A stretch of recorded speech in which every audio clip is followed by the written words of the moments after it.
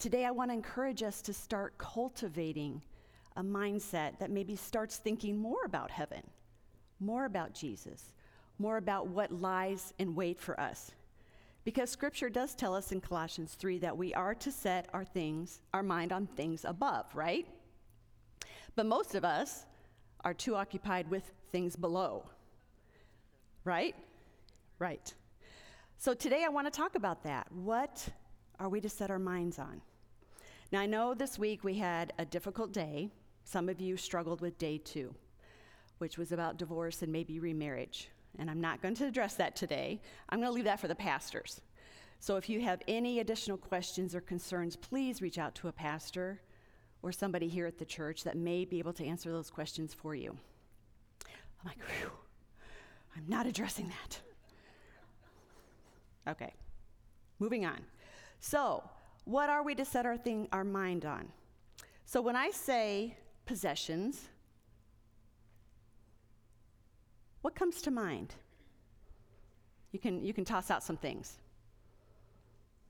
When I say the word possession or possessions, what comes to your mind? House. Cars. Clothes. Things. Exactly. Things we own, right? Things that we can touch and feel. What about our husbands and our kids?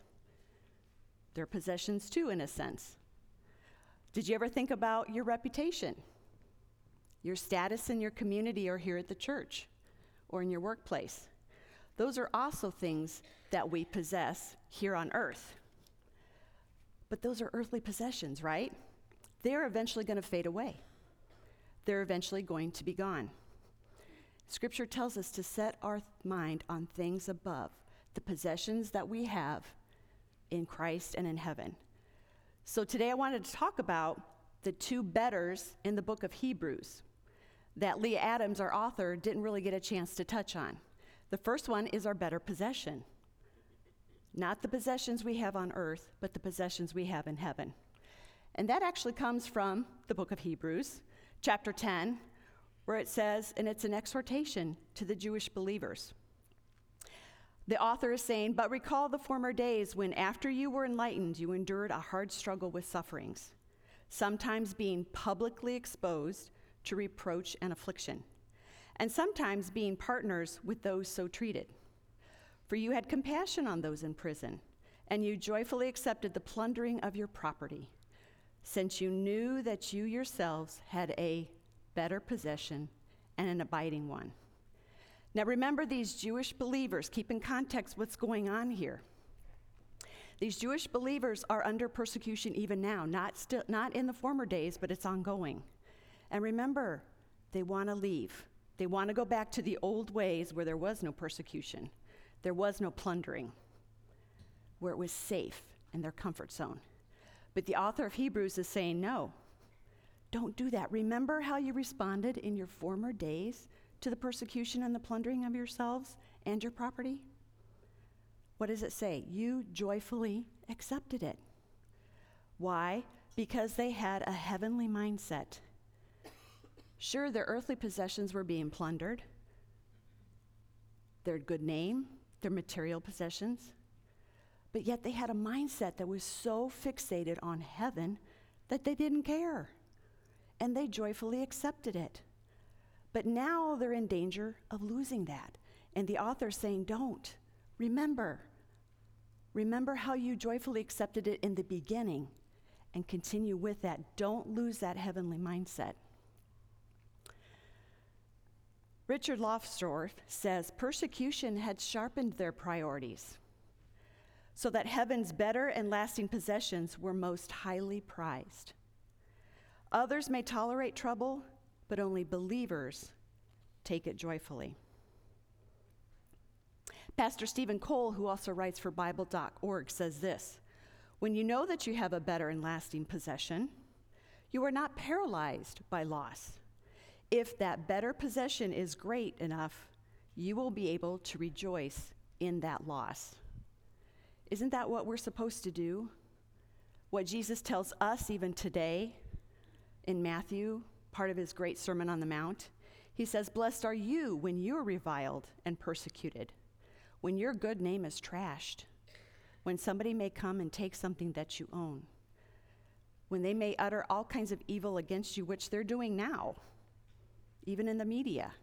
We are being persecuted as believers, as the right-wing extremists, right? But what does Scripture say? What did Jesus say? He says, rejoice and be glad, for your reward is great in heaven. That is what we are to set our minds on.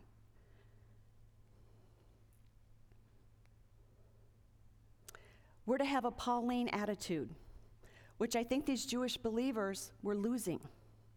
And we don't know if Paul wrote the letter to Hebrews, but there is a strange correlation here where he's telling them, don't forget. Put aside what you once had and fixate on what you're going to have, what you already possess in Jesus Christ. And Paul used himself right here in Philippians 3. He says, I was circumcised on the 8th day. I was of the people of Israel. Remember, the people of Israel were God's chosen people, his treasured possession. He chose them from out of all the other nations on the earth. He was a tribe of Benjamin. If you remember, Benjamin was from Jacob's favorite wife, Rachel. So that even elevates Paul even a little bit more. He was a Hebrew of Hebrews. He was a Pharisee as to the law, a persecutor of the church, and righteous under the law, blameless. He had it all. Before his conversion, he had prestige and he had power. We don't know if he was financially wealthy, but we can assume maybe a little bit that if he was that high up, that he probably was well off. But yet, look what he says. Whatever gain I had, whether it was his reputation or his power or his prestige or even his wealth, he counted it as loss. I count everything a loss. I have suffered the loss of all things. How many times is loss repeated? 3 times.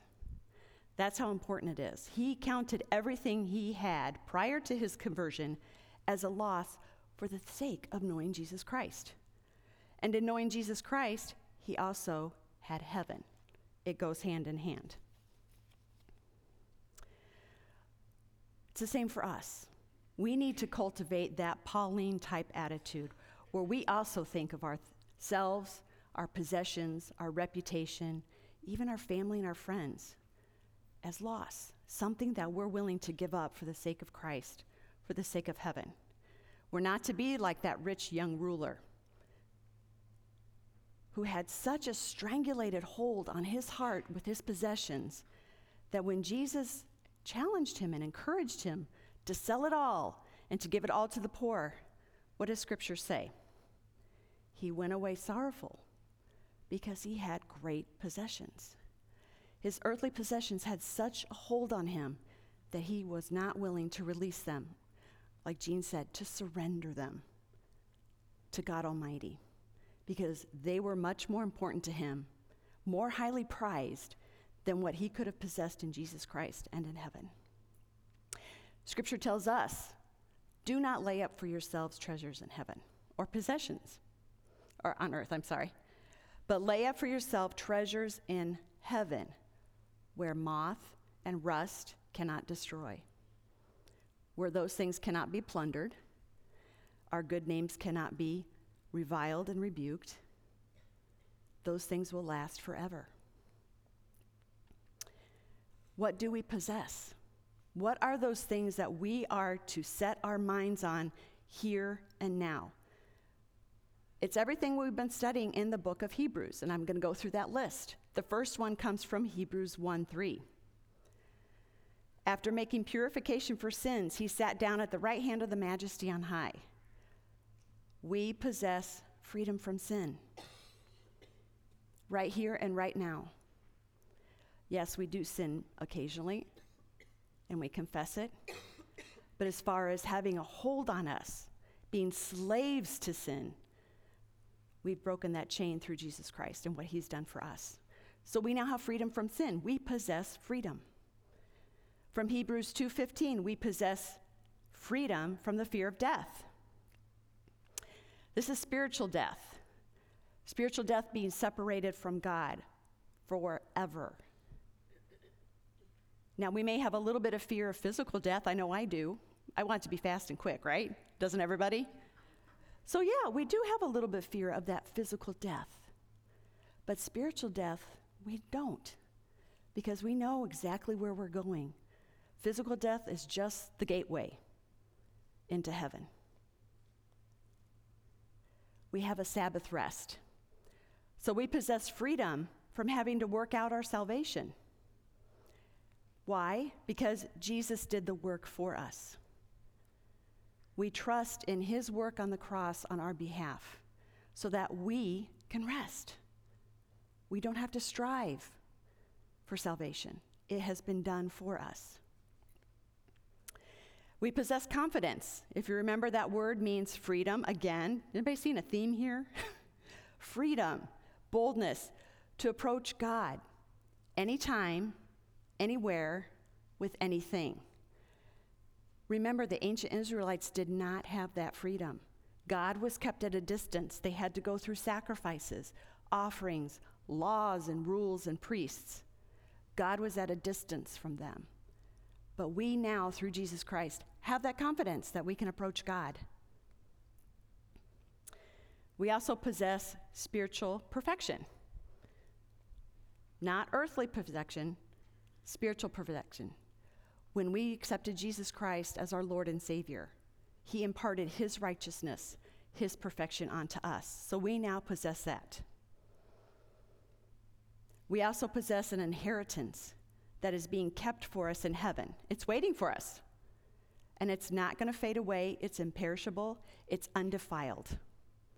It's perfect. We possess that now, and we will get it after our physical death. We also possess, and I did segue a little bit out of Hebrews into Ephesians, we possess sonship and daughtership through adoption into the most holy of families, presided over by the most holy God. So when someone insults you and reviles you, you can remember, I am a daughter of the King. You can't touch me. We also have, lastly, eternal life, which is the crown of life. And we also will receive rewards for our acceptance of and obedience to the truth, and the truth being Jesus Christ. The rewards we receive for the good works that we do here on this earth as a result of our faith in Jesus Christ. Not earning our salvation, but as a result of our salvation. And lastly, we also possess a better country. Anybody ready for that one? We can actually say when we get there, it doesn't get much better than this, right? And it's going to be true. We possess a better country that's waiting for us, better than the one that we're in now. And that comes from Hebrews 11:16. And if you remember, Hebrews 11 is the hall of faith. And many of those, remember, did not see the promises that God gave them, but they put their minds on the promise that was to come, which is the better country, which we're going to see as well. So I want to talk about that better country. Many of you may already know, and you may have studied it, but I'm going to give you kind of the Reader's Digest version of it, so that when we think about heaven, it's accurate, it's biblical, and we can really get excited about it. So what is heaven going to be? Well, is this your idea of heaven, a cube? When I think of heaven, I don't think of a cube. I guess I think of clouds and people flying around, angels, and all that kind of stuff. But if we go to the book of Revelations, the dimensions of heaven, or I should say heaven, the New Jerusalem, which is going to be our better city, this is what it looks like, which is kind of odd looking.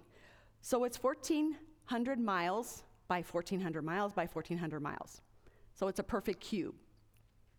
It also has 12 gates, 3 on each side. Those 3 gates are guarded by an angel, and they are named for the 12 tribes of Israel. It's also supported by 12 foundations of precious stones. Each foundation is named for each 12 disciples. So it's absolutely gorgeous. The walls are made of jasper, and they're 200 feet thick, which kind of tells me no one's getting in and no one's getting out. This is a pretty secure place. It's beautiful and secure, and it's perfect. Just to give you a perspective, this is what it looks like.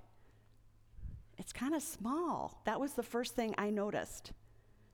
I thought, it doesn't even cover the entire United States. Kind of makes my heart sad. Because you sit there and think, well, look at all the people in the world. We need an entire sphere to hold all the people in the world. But if you think about Scripture, it says, wide is the gate that leads to destruction. Narrow is the gate that leads to eternal life, which means the percentage of people who are going to be in heaven, who have accepted Jesus Christ as their Lord and Savior, is very small. And it's only going to need this size of a new city. That's sad to me because I know that God desires everyone to accept him. He doesn't want anyone to perish, and neither do we. The invitation is out there for everybody, but unfortunately, not everybody accepts that invitation. So that is why heaven seems a little bit small to me. I wish it were bigger. So what's inside our new city? Well, there's going to be 2 thrones. You probably already guessed that. One for God, which is the great white throne, and the other one is for Jesus, the Lamb, who's seated at the right hand of God. There's also the tree of life. That was also in the Garden of Eden. It's also going to be there, and it's going to bear 12 different fruits in its season, and its leaves will heal the nations. There's also a river running down the middle of the street of the city. And there's 24-karat gold streets. It's going to be awesome and beautiful. What is not inside our new city is a temple. Does that take anybody by surprise? Why do you think that is? Why there is no temple? Jesus is our temple, right? Remember when he died on the cross, it is finished. The temple is finished. The sacrifices are finished. Everything is finished. There is no need to have a temple in the New Jerusalem because Jesus is our temple. There's also no sea. So sorry for you beach lovers. There's no beach. It's all solid land except for the river of life, which we're going to be okay with. Trust me, it'll be fine. You'll still get a tan, I think. There will be no natural disasters. Why? Because the earth is going to be healed. We won't see the wildfires that are happening in California. We won't see tornadoes, hurricanes. No natural disasters because the earth will be new. And there will be no sun because God will be our radiance. He will be the sun. And there's going to be no heat. How many are excited about that? It's going to be a perfect, balmy, pleasant 75 degrees every day. That's my forecast. So no sun and no heat. It's going to be perfect. Who will be inside? Well, again, obviously, God and Jesus, whom we will see face to face. There will be innumerable angels, and I don't know how many that is, but it'll be more than we can count. The patriarchs are going to be Abraham, Isaac, and Jacob. We will be reclining at table with them and having a banquet with them. And then all those whose names are written in the book of life. And I'm assuming that's everybody else in the Bible who is not mentioned as the patriarchs. And that may be family members that you have and friends that you may have if they've accepted Jesus Christ as Lord and Savior. They will be there. Who won't be there? My dog. Yeah. What? Yeah, I don't want her to be there because she chewed the cover off my Bible. So she's in the doghouse, literally. Yeah, a lot of people think animals will be there. They may be there. There are scriptures that do speak that there will be animals there. However, I do not think that our animals here on earth will be here. Why do I say that? Bear with me, and you may disagree with me. When God created the animals in Eden, and then he created man, who did he breathe the breath of life into? He breathed the breath of life into man only, signifying that we have souls. He did not breathe into the animals. Now, as painful as that is hard to hear, because I am an animal lover myself, I do not believe the animals here on this earth who are subject to sin as well, because they are ferocious, they can kill, they can maul, they will not be in heaven. They do not possess a soul. When they die, they die. They are given for our enjoyment and pleasure here on this earth.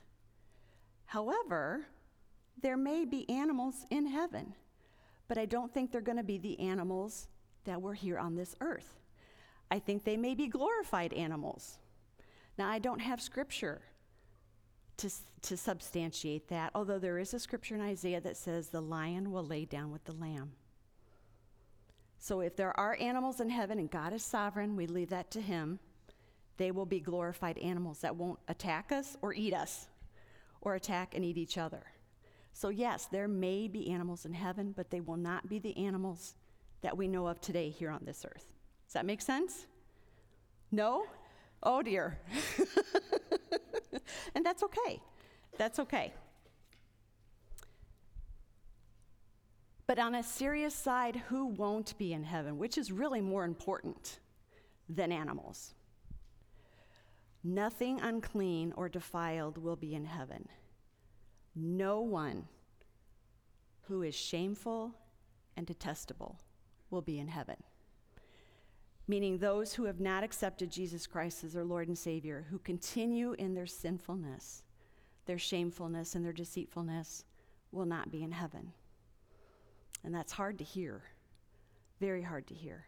Because again, God wants them to be in heaven.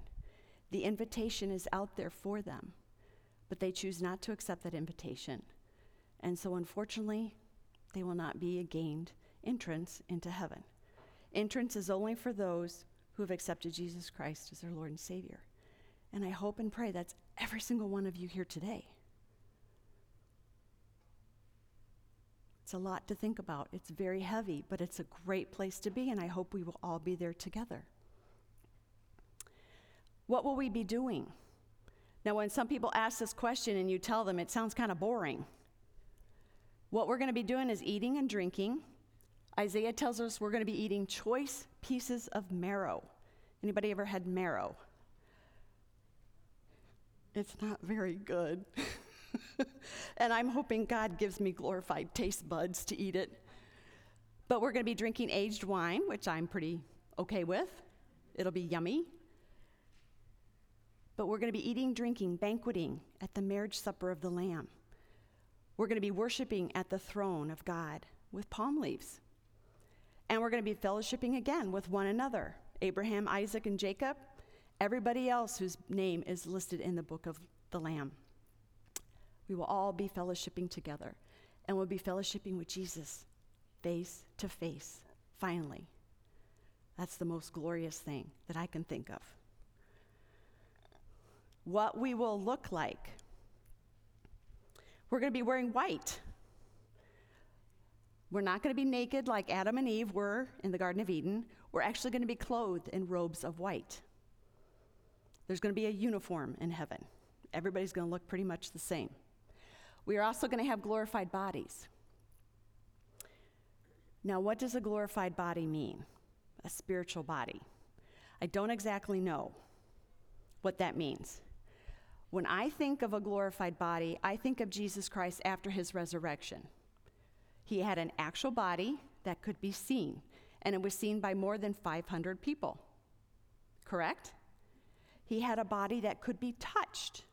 Remember, he invited Thomas to touch his hands and his side as proof that he was alive.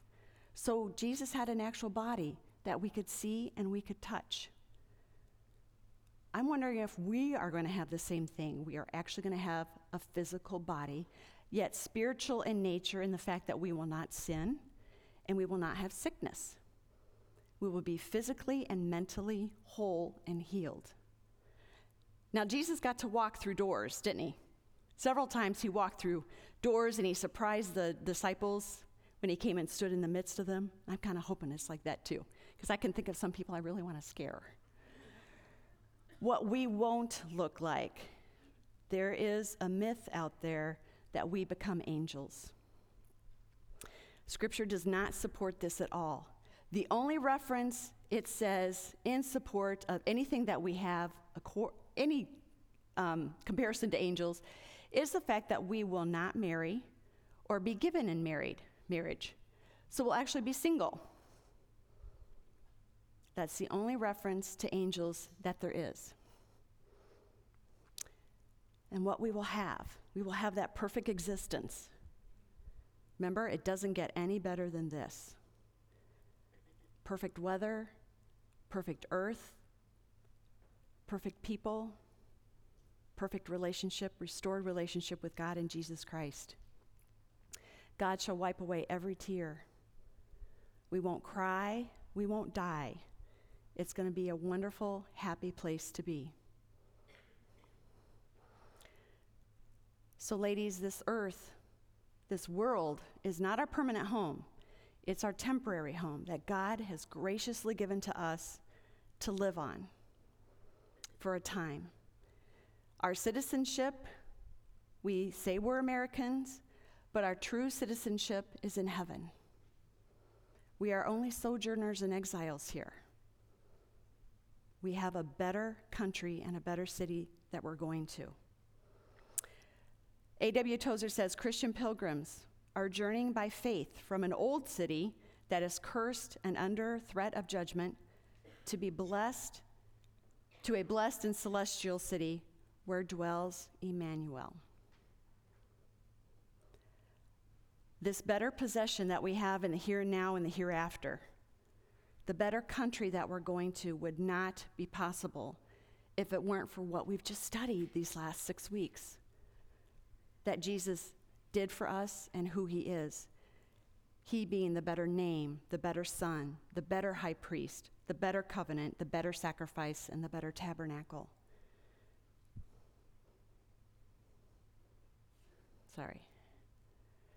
Jesus, because of what he is and what he's done, makes everything better because he is better. Amen?